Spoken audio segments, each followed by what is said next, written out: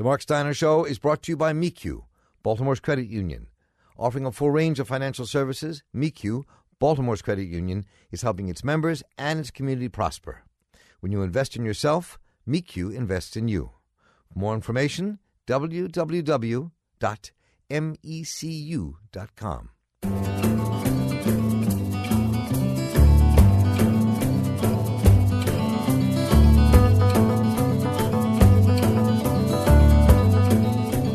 Welcome, everyone. I'm Mark Steiner, and you're listening to Sound Bites on The Mark Steiner Show, broadcast out of WEAA 88.9 FM, the voice of the community, right here in Baltimore, and on WSCL 90.7 FM, Delmarva Public Radio. Sound Bites is our weekly look at our food, our world, and our future here on The Mark Steiner Show. And last week, I moderated a panel with three guests of honor at the 15th Eastern Shore Planning Conference, the Delmarva Ag Secretaries, Maryland Secretary of Agriculture, Buddy Hance, Delaware Secretary of Agriculture, Ed Key, and Virginia Secretary of Agriculture and Forestry, Todd Haymore. We talked about agricultural and environmental issues important to the Delmarva region. One of the things I think that we often neglect to do in this country is to look at trends that go beyond tomorrow morning. So I'm very curious how much of your time and how much of the resources that are in your offices look at the economic trends that are taking place across the globe and here, factoring in what climate change is going to do and how that's going to affect the water, the land, the place that we live, and how that's going to affect what's going to happen to agriculture in the future. How much that's being taken into consideration. Most people think it doesn't, or that you all don't. Do you? How do you do it? The way it happens in Secretary Delaware, Key. the one thing I would say, first of all, it truly is a multi-agency approach. We're talking to our environmental agency. We're talking to the feds. We're talking to everybody. We worry about, on the Delaware Bay, saltwater encroachment. And maybe an answer to that are salt-tolerant crops. That's very specific. When I interviewed with the governor for this job, he said, "What's the most important thing about being a Secretary of Agriculture?" I said, "It's making sure as best as you can that farmers can be profitable." And profitable leads to the future. And just of all the different enterprises that were talked about today and concepts, futuristic concepts, new concepts, that is about the future.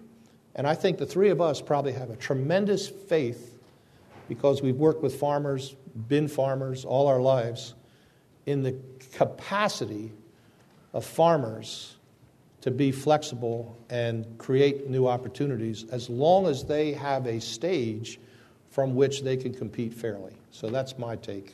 I mean, but let me just, as you two both pick up, I mean, one of the things farmers always say, whether we talk to farmers who primarily farm around CAFOs or farmers who are smaller farmers farming organic or small fields, is regulations. Regulations drive farmers crazy because they're by nature either conservative or libertarian, for the most part. So at least from the people I've interviewed, that's where they seem to come down. So how does that, looking at the future, affect that? The regulations, what's going to be grown here, how it's going to be grown, what other land use laws are going to have, and regulations when it comes to what the future is going to bring. Because just like the canneries went, because nobody thought about how to keep those things alive when we started moving from vegetables to chicken and more in Delmarva. So what about the future? Where does that take us? Well, I think the farmers today have to become more cognizant of the citizens around them. I think that what we have learned here in our region recently with the TMDL and working towards our goals is farmers have a better understanding that the way they operate their farms are now being viewed from a greater audience. You know, I am a farmer. I'm just on sabbatical for 8 years maybe. But, you know, I think that I'm doing the best job I can do. But what I've learned in this job is other people view what I do completely differently than I do. And that agriculture needs to be aware of those situations. You know, as Ed said, you know, we're working together with all the agencies when it comes to considering climate change, sea level rise, you know, weather conditions, all those things that are going to affect agriculture in the future. So I think our role at the department is to provide that information to the industry and to help our farmers as they transition into whatever changes might occur in the future, whether it's weather-related or business-related, but helping those farmers adjust to those new conditions. You know, as Ed pointed out, There used to be a major canning industry on the shore. There could be a time on the shore when there's no poultry industry. There could be. If you look back over the eastern shore, there have been many changes. So we always have to be cognizant that there's going to be change and do our best to prepare for that change. So Todd Hammer, let me throw it out this way, and you all can comment on this. I mean, I'm curious where we think this is going to be 15 years out from now. There are a lot of young farmers who are represented here in various ways or another. People trying to farm in different ways. We call them niche farming, but I'm coming to that a little bit later. Is it niche or is it a new industry that we're building that's not so niche, right, but maybe has a much more deeper effect than that? And I'm thinking this in terms of our present thing and how this fits in the future. The vast majority of large farms here work in poultry. That's a big mainstay of people's livelihood, right? And usually farming for companies that give them the chickens, whether it's Tyson, Purdue, or Mount Air, or whoever that company might be.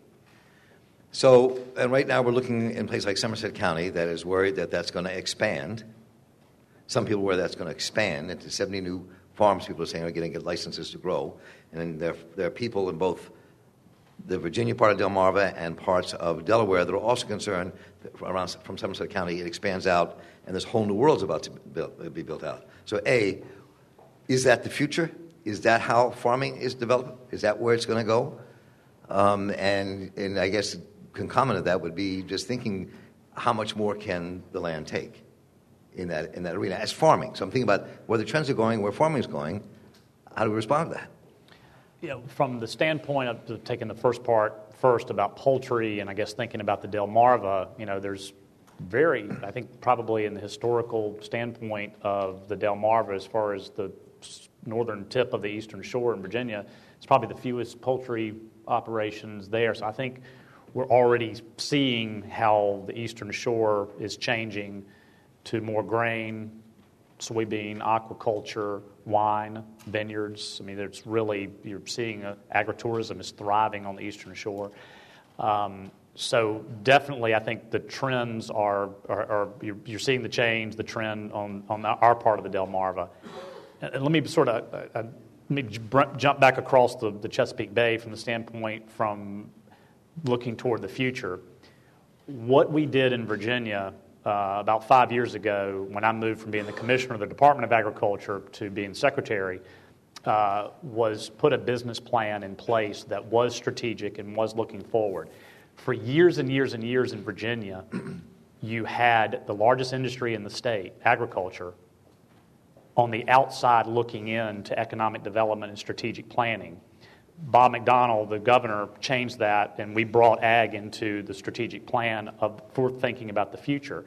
And our focus was on domestic development, capitalizing on those opportunities, yes, that were growing right in front of us, like farmers markets, other things that would give farmers instantaneous new opportunities to sell their product, but also looking to grow the world. And Virginia went from having one trade office in Hong Kong to now having 10 offices around the world in key locations. So I think from our standpoint to how this question originally started, you have it's hard in government sometimes to be proactive because you're having to react to so many things that just happen. And that's not unique to government. It happens, private sector guy a few years ago, it happens to us there too. But you really, for agriculture and thinking about those trends and how we're going to feed 11 billion plus people probably by the year 2050, what can Virginia do? What can Maryland do? What can Delaware do to help be on the front side of that curve versus playing catch up? And that's where we try to think about things from the governmental standpoint of looking forward and being proactive. Good. One thing about regulations, they need to be fair and they need to be well thought out. But Tom Friedman, who writes for the New York Times and writes books, he has I read him and he wrote something that really resonated, that a judicious amount of regulation to address a problem often stirs innovation. So what's our problem here? We have a lot of poultry manure. Now, Delaware, when Pfisteria broke out in 97 or 98, we have a nutrient management commission and we have rules and regulations. And we relocate 25 to 30% of our manure to other places that can absorb it or even to other industries. But in this room today, I know there are several people that are very interested in the next technology of how to do something different with poultry manure, alternative uses. So that's where it goes back to Friedman's statement that, fair and judicious regulation can also lead to innovation, which gets to the future, or solving a problem so we can move forward in the future. As far as poultry manure, if I was the czar of all agriculture on Delmarva, and I want to make it clear I'm not, that what? You could be. Maybe after the cocktail hour. Yeah. But maybe 5% of the manure goes to compost, and 5% goes to an organic fertilizer manufacturer. 10% goes to energy. 10% goes to something else. I think that is where these solutions are going to lie with innovation. And innovation by first identifying the problem, putting the appropriate regulations, and then the regulations and the situation lead to innovation. So being from Maryland and being in this state that we are, as long as regulations are based on science, agriculture can embrace those regulations. They just want good, sound science. I think that the issue that we have in Maryland when it comes to regulations is, we're a small state, maybe not as small as Delaware, but we are a small state, and the demographics are such that there's a significant citizenry that wants to see actions and results right now. And when you're dealing with an industry that has non-point sources of nutrients, those actions that you take, those results can take a long time, and there's not patience for that. And so our community gets frustrated when they take all these steps and do all these things and make improvements, and because the results aren't immediate, there's more demands. You're not getting there fast enough. They want you moving faster. And I think the community gets frustrated when they do such good things and then they don't seem to get any credit for the things that they've done. And as Ed said, regulations should be developed, using good sound science, everybody working together, and come to some consensus on how we're going to move forward and the results we expect in a reasonable amount of time. So I'm curious, when we're talking about feeding these 11 million people on the planet, but also let's talk about feeding people that live right around here. And we know that even where we live here, whether in Delmarva or other places, there are food deserts in the middle of the country, in small towns. People have no access to food right here where we live, and across all three of our states. So part of the question is, when we're looking at the future and where the future of farming is going to be and where it's going, I forget who, but he might have said niche when you're talking about the niche farming. But so there are many people who want to see agriculture grow in a way that we are growing food, with that word sustainable can mean many things, growing food sustainably that can feed an area within, some people argue 200, 400, whatever that mile radius is, and feed the people. And the argument that Delaware, Maryland, Virginia could be that breadbasket for the entire area because of the land we have. So the question is that the direction we're going in terms of where the money gets invested from the state, or does it remain in the world of CAFOs? And this is not an anti-CAFO question. This is a question about where the future is going to be. Is the future going to be in 200 more poultry farms and keeping fighting the question of phosphorus and nutrients in the bay, or is there a different future? And what role do you play if there is? And maybe you don't think there is a different future. Maybe you think that is the future. Well, so where does that take us? I think the future's a mix. Yes, there will be new poultry houses and there will be CAFOs as we go along. And that goes back to my point a minute ago about the innovation and the science to solve the nutrient issues that are related to that. But I also believe, and today is the people here are evidence, and in my state, we've gone from 7 town community farmers markets to 27 in 5 years. We've gone from about $300,000 in total sales to $2.5 million in sales at those farmers markets. Now, that's good. That's income from those primarily young and small farmers. It's also getting farmers talking to non-farmers, and that has dynamics that are tremendous. And also, it's part of the community. The hardest challenge I'm facing right now, programmatically, is the city of Wilmington. The city of Wilmington is a very distressed place, a lot of poverty, a lot of violence. We have, in the last few years, there's probably 28 or 30 community gardens, and some of them call themselves urban farms. My challenge is, what can I do distribution-wise to get all that good stuff from southern Delaware up in those incredibly stressed neighborhoods in Wilmington? And I say Wilmington, that's our biggest city. You know, the same issue is in Dover or Laurel or some of our smaller towns as well. So, Mark, I do think there is an evolution happening here. Yes, traditional agriculture, I hope, remains strong and grows, but I think there'll be a much bigger mix as time goes on. And I've experienced that in my career. When I was young, there were more vegetables. That went away, and believe me, it's come back. So I think the future is a mix. What kind of mix do you see? Well, I hope I said a mix of traditional poultry, CAFOs, grain, but also a mix of more local, fresh crops, vegetables. And I would like to see more, just think if we had 5 of those tomato canners still in business on Delmarva, how huge that would be to our local economy and to the farm community. I would agree. I think Virginia in particular, and I know Buddy's had to deal with this too, with the drop in tobacco consumption in the world market. I mean, Virginia for years and years and years was known as the king of flue-cured tobacco around the world. That's changed. And some of that land where I'm from is now producing, I mean, we've got grapevines growing on old tobacco, 5th, 6th generation tobacco farms as they transition away from tobacco. So I think you're going to see a continued evolution of different type of agricultural commodities. We're investing in Virginia, for instance, in, and this is kind of tied into economic opportunities. Sabra, the hummus maker, has a huge operation in Chesterfield County just below the city of Richmond. Well, they're already buying Virginia vegetables to go into that hummus, but the key ingredient of hummus is chickpeas.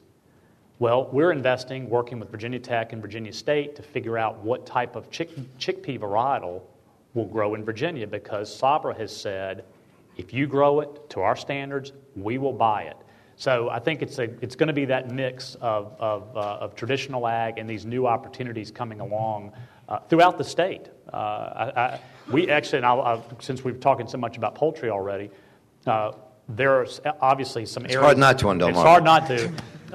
It's big in the Shenandoah Valley where we are, but there are places in Virginia now that are actively recruiting poultry integrators to their regions. They've never had them before, but they're looking to diversify their agricultural economy. So, it may lose in one area, but pick up someplace else. Because today, Mark, what we have is a diverse customer base. We have a customer base that wants to know where their food comes from. They want to know how it was grown, and they are willing to pay more for that, which is going to provide a tremendous opportunity. And we're going to see that demand continue to grow. But what I also want to say is, before we move off, is there's going to be room for everybody. There's not just one pathway forward. The future pathway for agriculture in any of our states is a combination of all those different sectors. There's going to be room for large farms that produce lots of food on a large scale. And there's going to be room for a farm that grows 2 acres of vegetables. They retail all, and they're going to make a good living. So I see the future as all these different sectors moving forward, maybe in different pathways, but they're all going to grow together. So, start here, and I'll go in between. When you talk about having the mix or diverse agriculture, what type of partnerships do your states need to make it happen, whether it's the federal government, private sector foundations? How do we build that kind of team so that we can put that together? I would start with a good financial component, financial resources, whether it's a bank, farm credit, or I described our Young Farmer program a little while ago. So that's certainly private sector, plus the training that there's a real business plan and that people that are entering this business know what they're doing. And that could come from the community colleges, the land grants, wherever business schools, wherever it comes from. Yes, the feds, the USDA has programs. I do think in our state we could be a little more aggressive in finding the resources to fund some of the technologies that I spoke of that could solve some of the problems. That's not food related directly, but I think that's part of the mix. And I'll stop and let the others chip in. To your question, it's sort of an all of the above. I mean, if somebody approached me this afternoon from Virginia, any Virginians in the audience, and said that they wanted to invest, they had this idea, and they wanted to turn that idea into a reality, I would put them with our agricultural development team at the Department of Agriculture. And from there, to Ed's point, they would make sure, you've got to have the finance, you've got to have the business plan, you've got to have, a lot goes into taking that idea to reality. But everything is on the table, from federal grant opportunities, state opportunities, localities working in partnership. One of the things that I'm probably most proud of the last 5 years that we've done in Virginia is create an economic development incentive fund specific to agriculture and forestry in Virginia that works with the private sector, the locality, and then the state comes in as the third leg of the stool. It's the Governor's Agricultural and Forestry Industries Development Fund, AFID for short, AFID. But that serves as a state catalyst for those other pieces, the private sector, the locality, the grant monies, and everything coming together to make that economic idea become a reality. And the only thing that I think my two partners have missed is community involvement in local issues. As we move into these new alternative enterprises, what we've seen on local levels is zoning issues, health department issues. So community support to understand these changes that are evolving in agriculture and helping that industry to grow sometimes needs some local involvement to make those changes adaptable so they can move forward. Everybody doesn't like to see a big poultry farm, but maybe that's the best way the industry is going to move forward. Everybody doesn't like to see these little food kitchens scattered all over the community, but maybe that's the best way we're going to move forward. So it's going to take community involvement to support these new enterprises, get a better understanding of how they operate and what they need, and support them to move forward. This is a question that probably is of common interest among all three states, and that would be the linkage between best management practices and the health of Chesapeake Bay. With a 30-year history of more than 80 organizations participating in mitigating the adverse impacts of agriculture on the bay, it might be fair to say if fish could vote, they would vote for more improvement today than has been seen.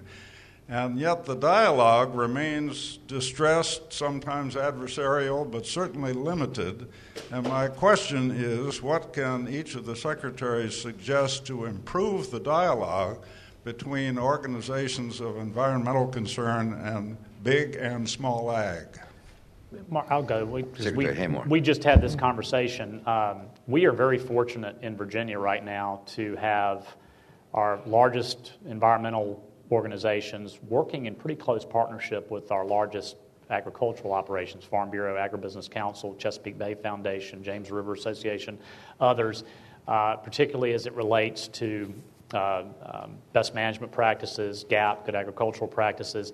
And there was, in fact, we were discussing this before the event started, where we did an event in the Shenandoah Valley at a dairy cattle operation, where we had Will Davis, Chesapeake Bay Foundation president, and the president of the Farm Bureau and the president of Agribusiness Council standing arm in arm with the governor talking about the progresses that Virginia had made through some legislative initiatives, mostly voluntarily, but they negotiated, they came together. And this wasn't an overnight success, obviously. It's been years of work together. But I think Virginia, and this is nothing to take away from Delaware or Maryland right now, but I think because of those partnerships, because of that constant dialogue that's been going on, we're in a pretty good place right now.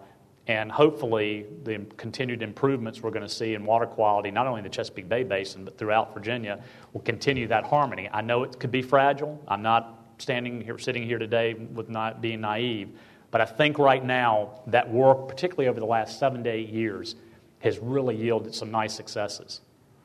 And we've all been making progress. The Bay didn't get in the shape it's in 10 years. The Bay has gotten bad over a period of decades. It's not going to get fixed in a period of 1 decade. It's going to take years. And as I mentioned earlier, we're dealing with non-point sources.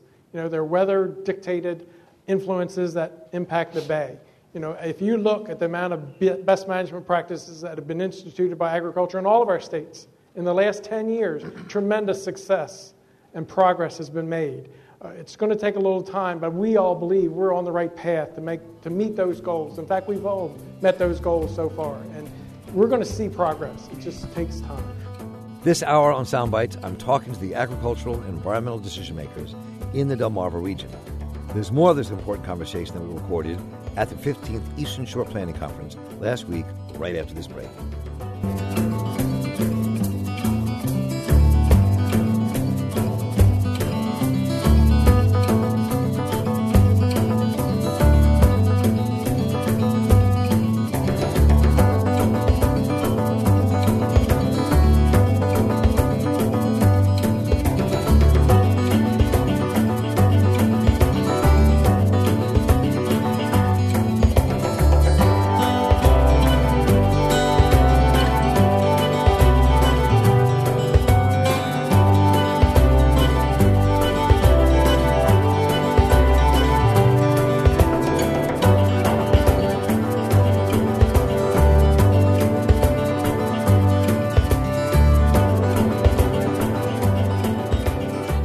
Welcome back, everyone. This is Mark Steiner, and you're listening to Soundbites on The Mark Steiner Show, broadcast out of WEAA 88.9 FM, the voice of the community in Baltimore, and on WSDL 90.7 FM, Delmarva Public Radio.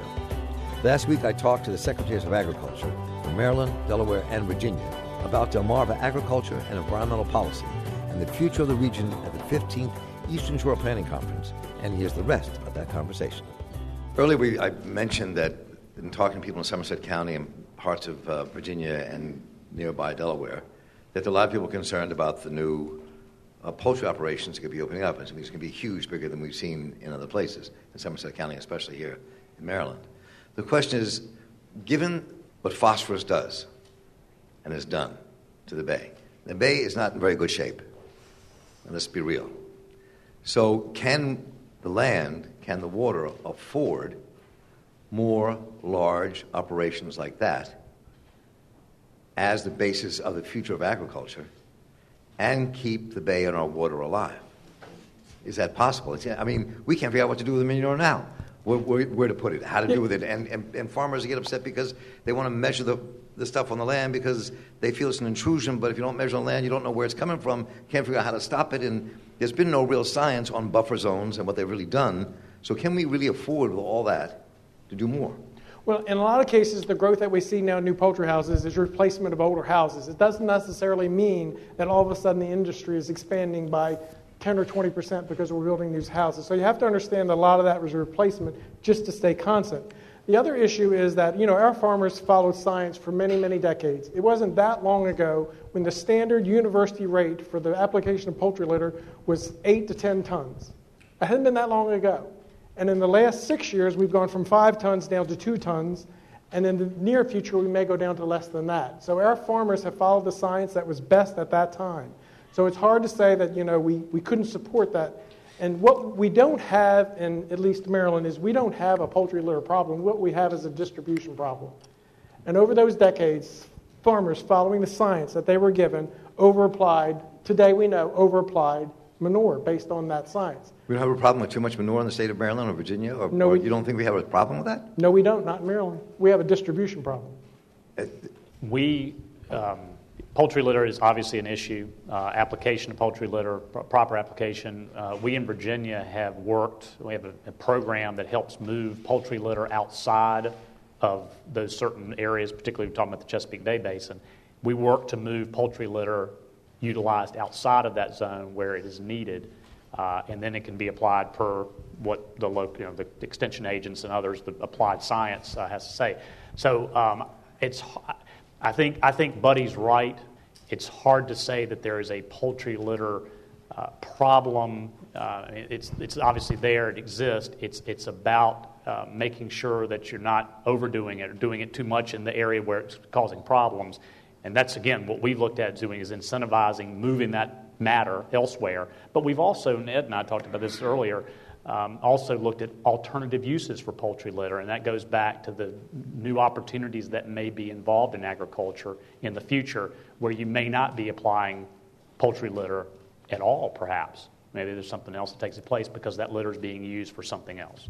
So to respond to your point and to the gentleman's question, Paul Spies earlier today, I don't know if he's still here, but he showed that one slide of groundwater and groundwater improving. And we need to understand that. So, yeah, you can call it a distribution problem. You can call it a production problem. You know, Delaware spends about, almost $400,000 a year in relocating poultry manure at 19 cents per ton mile from the concentrated areas to other areas or other uses. To your question about the dialogue, there is no question, even EPA, I revealed something there, I said even EPA. EPA says that in the last 12 years, the nutrient loading from agriculture for N and phosphorus has decreased by 40%. Frankly, that was the easy fruit. Now it's getting harder and harder.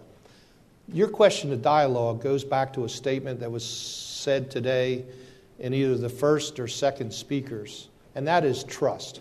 I spend a lot of time with the EPA Chesapeake Bay program, and consequently I interact with environmental people, environmental groups. Many of them are great and they stick to the science. Some of them, like the Jack Nicholson movie, can't handle the truth. And the University of Delaware has great data on a couple of specific things that shows the true nutrient value of manure, which is different than it was 20 years ago because of phytase and other things. Some people don't accept that. So to answer your question about dialogue, and it's hard, and some people are objective and some people are zealots. And a lawyer once told me you can't argue with a zealot. I don't know if I can't anyway. But this open dialogue that tries to solve problems instead of just saying no, that's where I think we need to do more of. And that gets to your dialogue question, I think.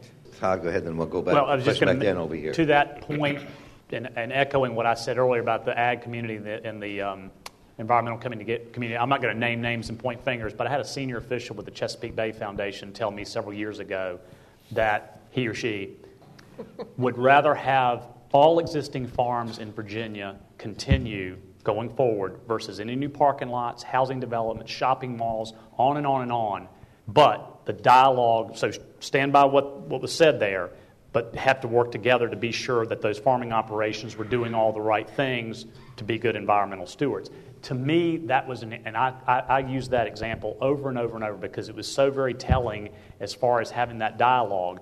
If that person believes that and was speaking on behalf of that entity, we know we have to come together and find that common ground because of the way that entity feels and the way our farming community feels. So I've used that a lot in discussions that we've had between agriculture and environmental groups.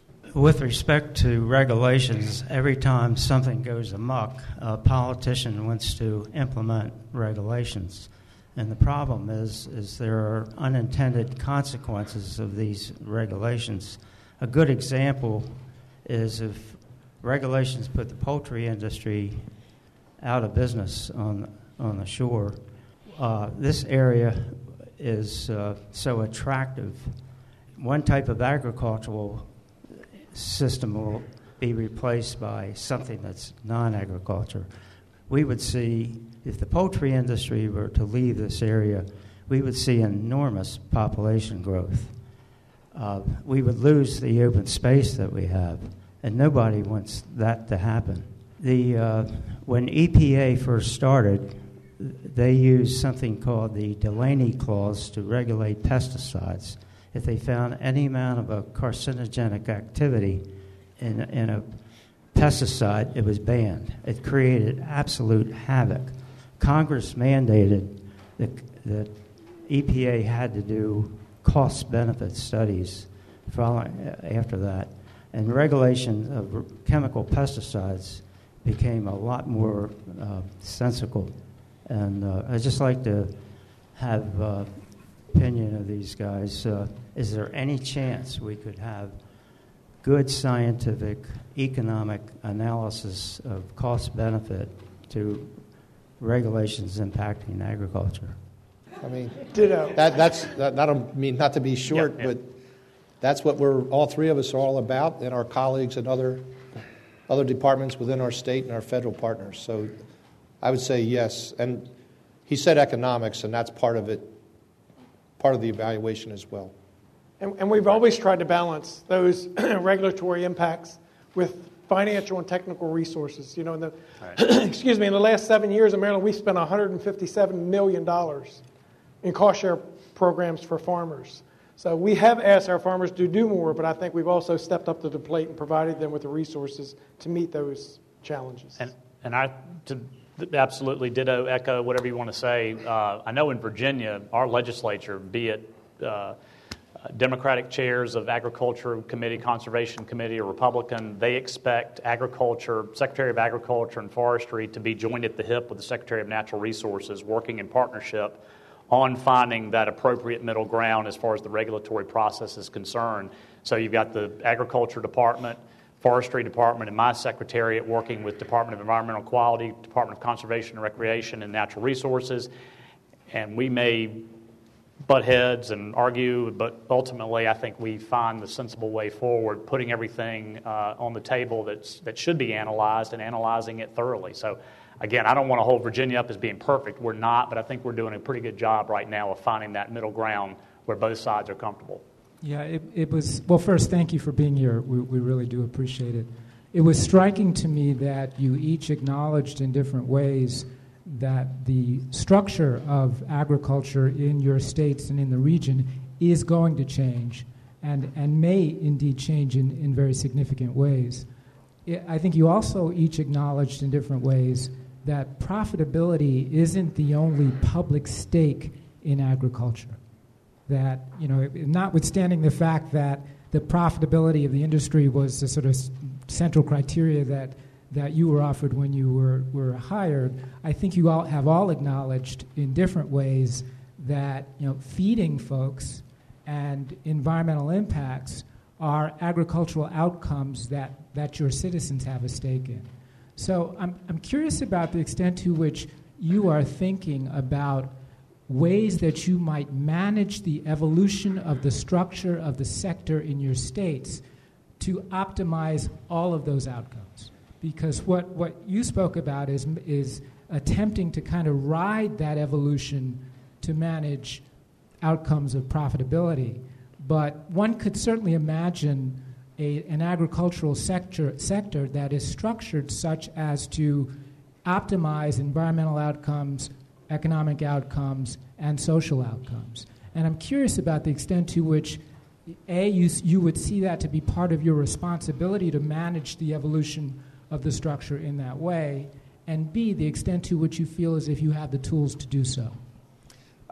I would, it's a great question, and it's a great observation, and profitability allows an industry to address the issues that you know, feeding people, environmental practices. In Delaware, we are getting ready to embark on what is a first for our state, a farm and food policy. And that's going to be a big tent with a lot of discussion with a lot of different perspectives. And what's unique, we have had people over the years talk about food policies, you know, food for people that, you know, are at the low end of the economic spectrum or whatever. And we've had farm policies, you know, let's have a profitable farm system. We're going to start a discussion with all the players about a farm and food policy. I love the way you phrased it, can we manage the evolution? I don't know that we can manage the evolution, but we can create a good, healthy dialogue about that evolution. And as Darwin pointed out, evolution kind of manages itself, but at least have a roadmap in the form of policy guidelines that let people think about this as we go down this road over the next 5, 10, and 15 years. So that's one initiative that we're starting that relates to your question. Any of the secretaries want to jump in? I think I touched on it a little bit earlier with the implementation of a strategic economic development plan for agriculture and forestry 4 years ago, and Governor McAuliffe. I mean, one of the reasons I'm sitting here today is because he asked me to stay on after he was elected last year, because he said, you guys did great work over the 4 years of the McDonnell administration, but I think you're just getting started. So ours is, again, that domestic, working in partnership with the farming community, the agribusiness, larger agribusiness, so running the gamut from big to small. Obviously, the environmental community play a role in that because of the integration that goes on there between farm and being good stewards of the land.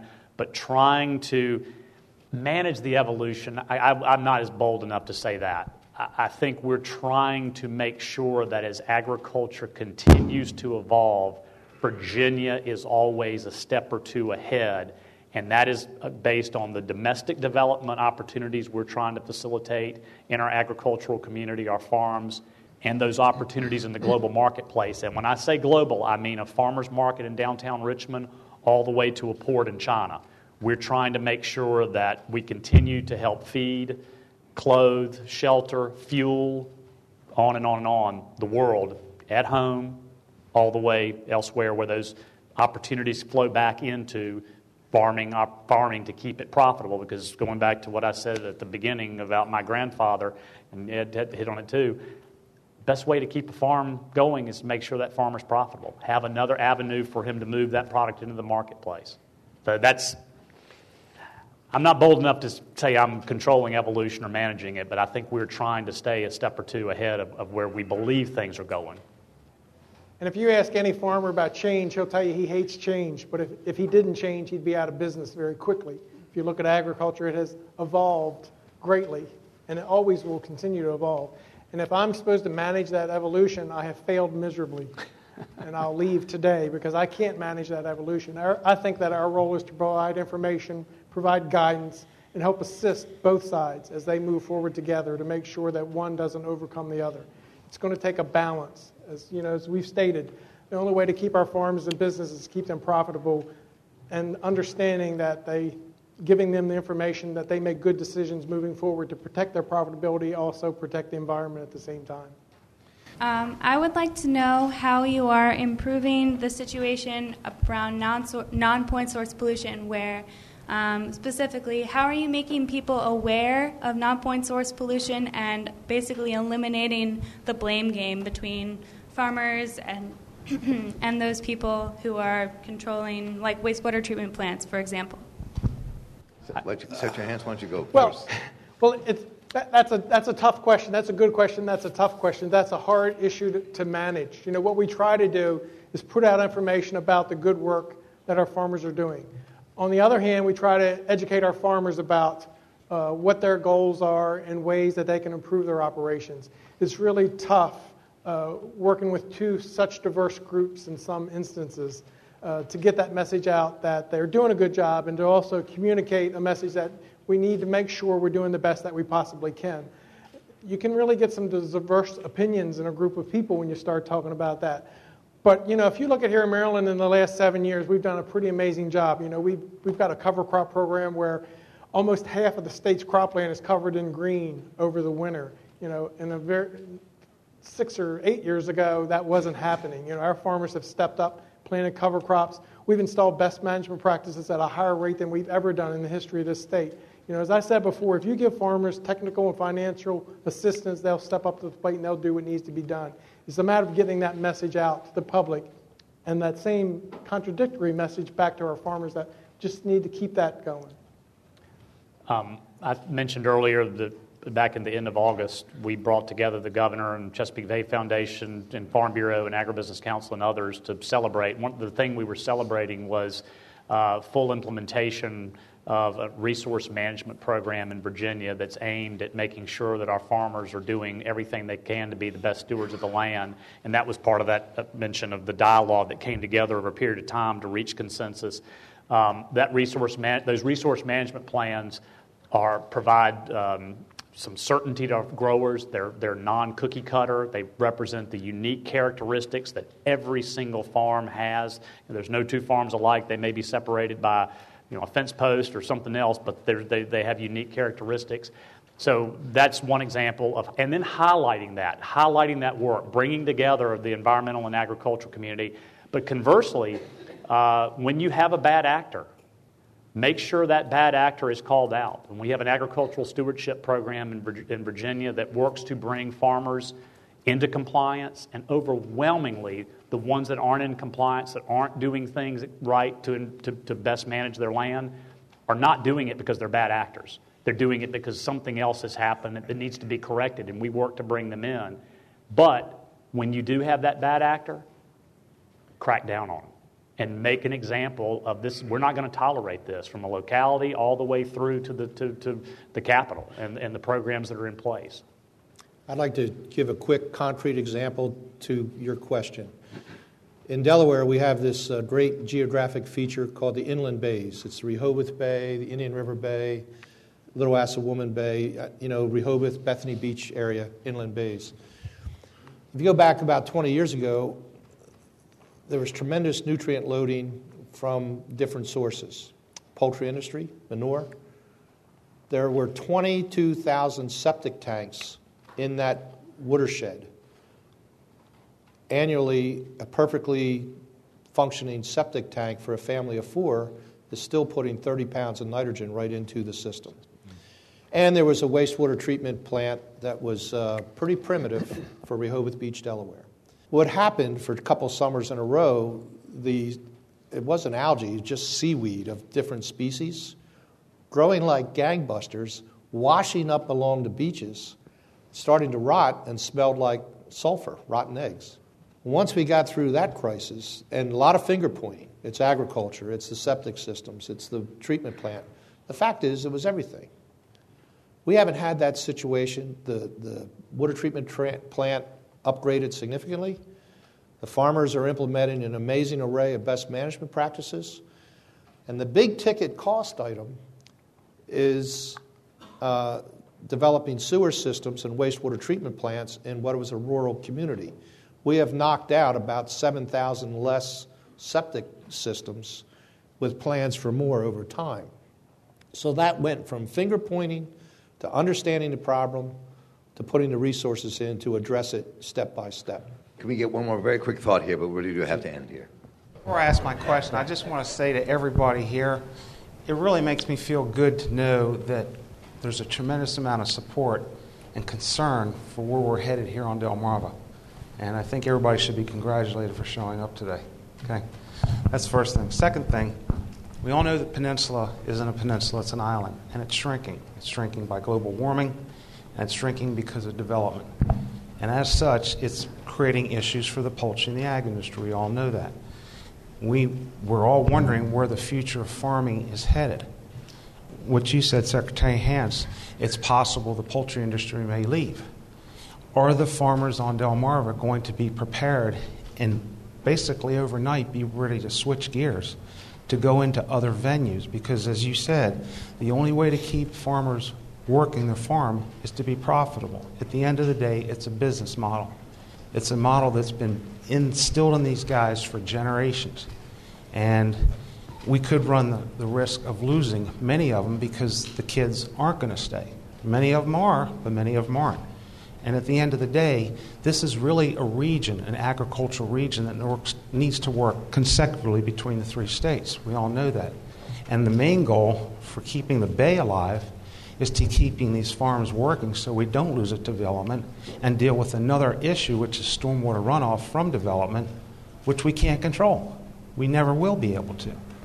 So with that in mind, going back to this big issue now that Governor O'Malley is creating, is this PMT tool.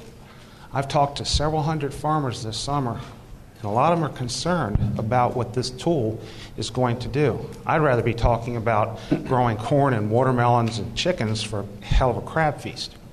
But at the end of the day, we all know this is an issue that's going to cause a lot of hardship for a lot of guys. that manure has a dollar sign in it, and on one side there's a plus because they see the value in it, and on the other side, because they've got too much of it, it's going to be a negative that's going to impact their business model and profit.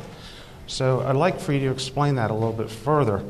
Well, there were several questions in there, and when I said the poultry industry may leave, that was purely hypothetical, and I believe if and whenever that did happen, it wouldn't happen overnight. It would be an evolution, for sure. I grew up in Southern Maryland. I'm a fourth-generation tobacco farmer. The tobacco industry left Southern Maryland in 5 years. I know what it's like to lose an industry. We lost it in 5 years. That is like overnight, so I've been through that before. But we clearly recognize farmers' concerns about impacts from regulations. We try to provide programs to mitigate those impacts as best we can. But nobody has a crystal ball. Nobody really knows what the impacts are going to be, but we clearly recognize the concern. But last year we started funding alternative energy projects for manure. We spent $2 million. We funded one project in Somerset County where they believe they have technology to remove the phosphorus out of poultry litter. If we can remove the phosphorus out of poultry litter, we don't have a poultry litter problem anymore. We don't have a distribution problem anymore. That technology could be up and running in 18 months. I was on a dairy farm yesterday. A dairy farmer has instituted technology. He was removing 90% of the phosphorus out of his dairy manure. We don't have a phosphorus issue where that technology gets widely adopted. So today, the issues and problems that we see today can be quickly remedied with technology. And nobody knows how quick or how soon that's going to happen. But we have the good fortune to be able to see that from the ground up. And I'm very optimistic that technology is going to solve this problem, and we will work through these issues. And as I said earlier, I think agriculture has a tremendous future here in Maryland, and I'm not that concerned about the future because I think it's brilliant. Those are the voices of Maryland Secretary of Agriculture, Buddy Hance, Delaware Secretary of Agriculture, Ed Key, and Virginia Secretary of Agriculture and Forestry, Todd Amore, during a panel discussion I moderated in Easton at the 15th Eastern Shore Planning Conference. Tweet me at Mark Steiner or email me at talk@steinershow.org with your thoughts about today's show. And thanks so much for listening. The Mark Steiner Show and Soundbites are a production of the Center for Emerging Media, made possible in part by a grant from the Town Creek Foundation. Our producers are Mark Gunnery and Stephanie Mavronis. Our engineer at WEAA is Andre Melton. Our engineer at Public Radio Delmarva is Christopher Rank. To hear this show again, podcast any of our past shows, and find out information from the interviews we are doing on this program, please visit us on the web at steinershow.org. You can also listen to and download our podcasts on iTunes. For Public Radio, WEAA 88.9 FM, the voice of the community, and for WSDL 90.7 FM, Delmarva Public Radio, I'm Mark Steiner. Take care.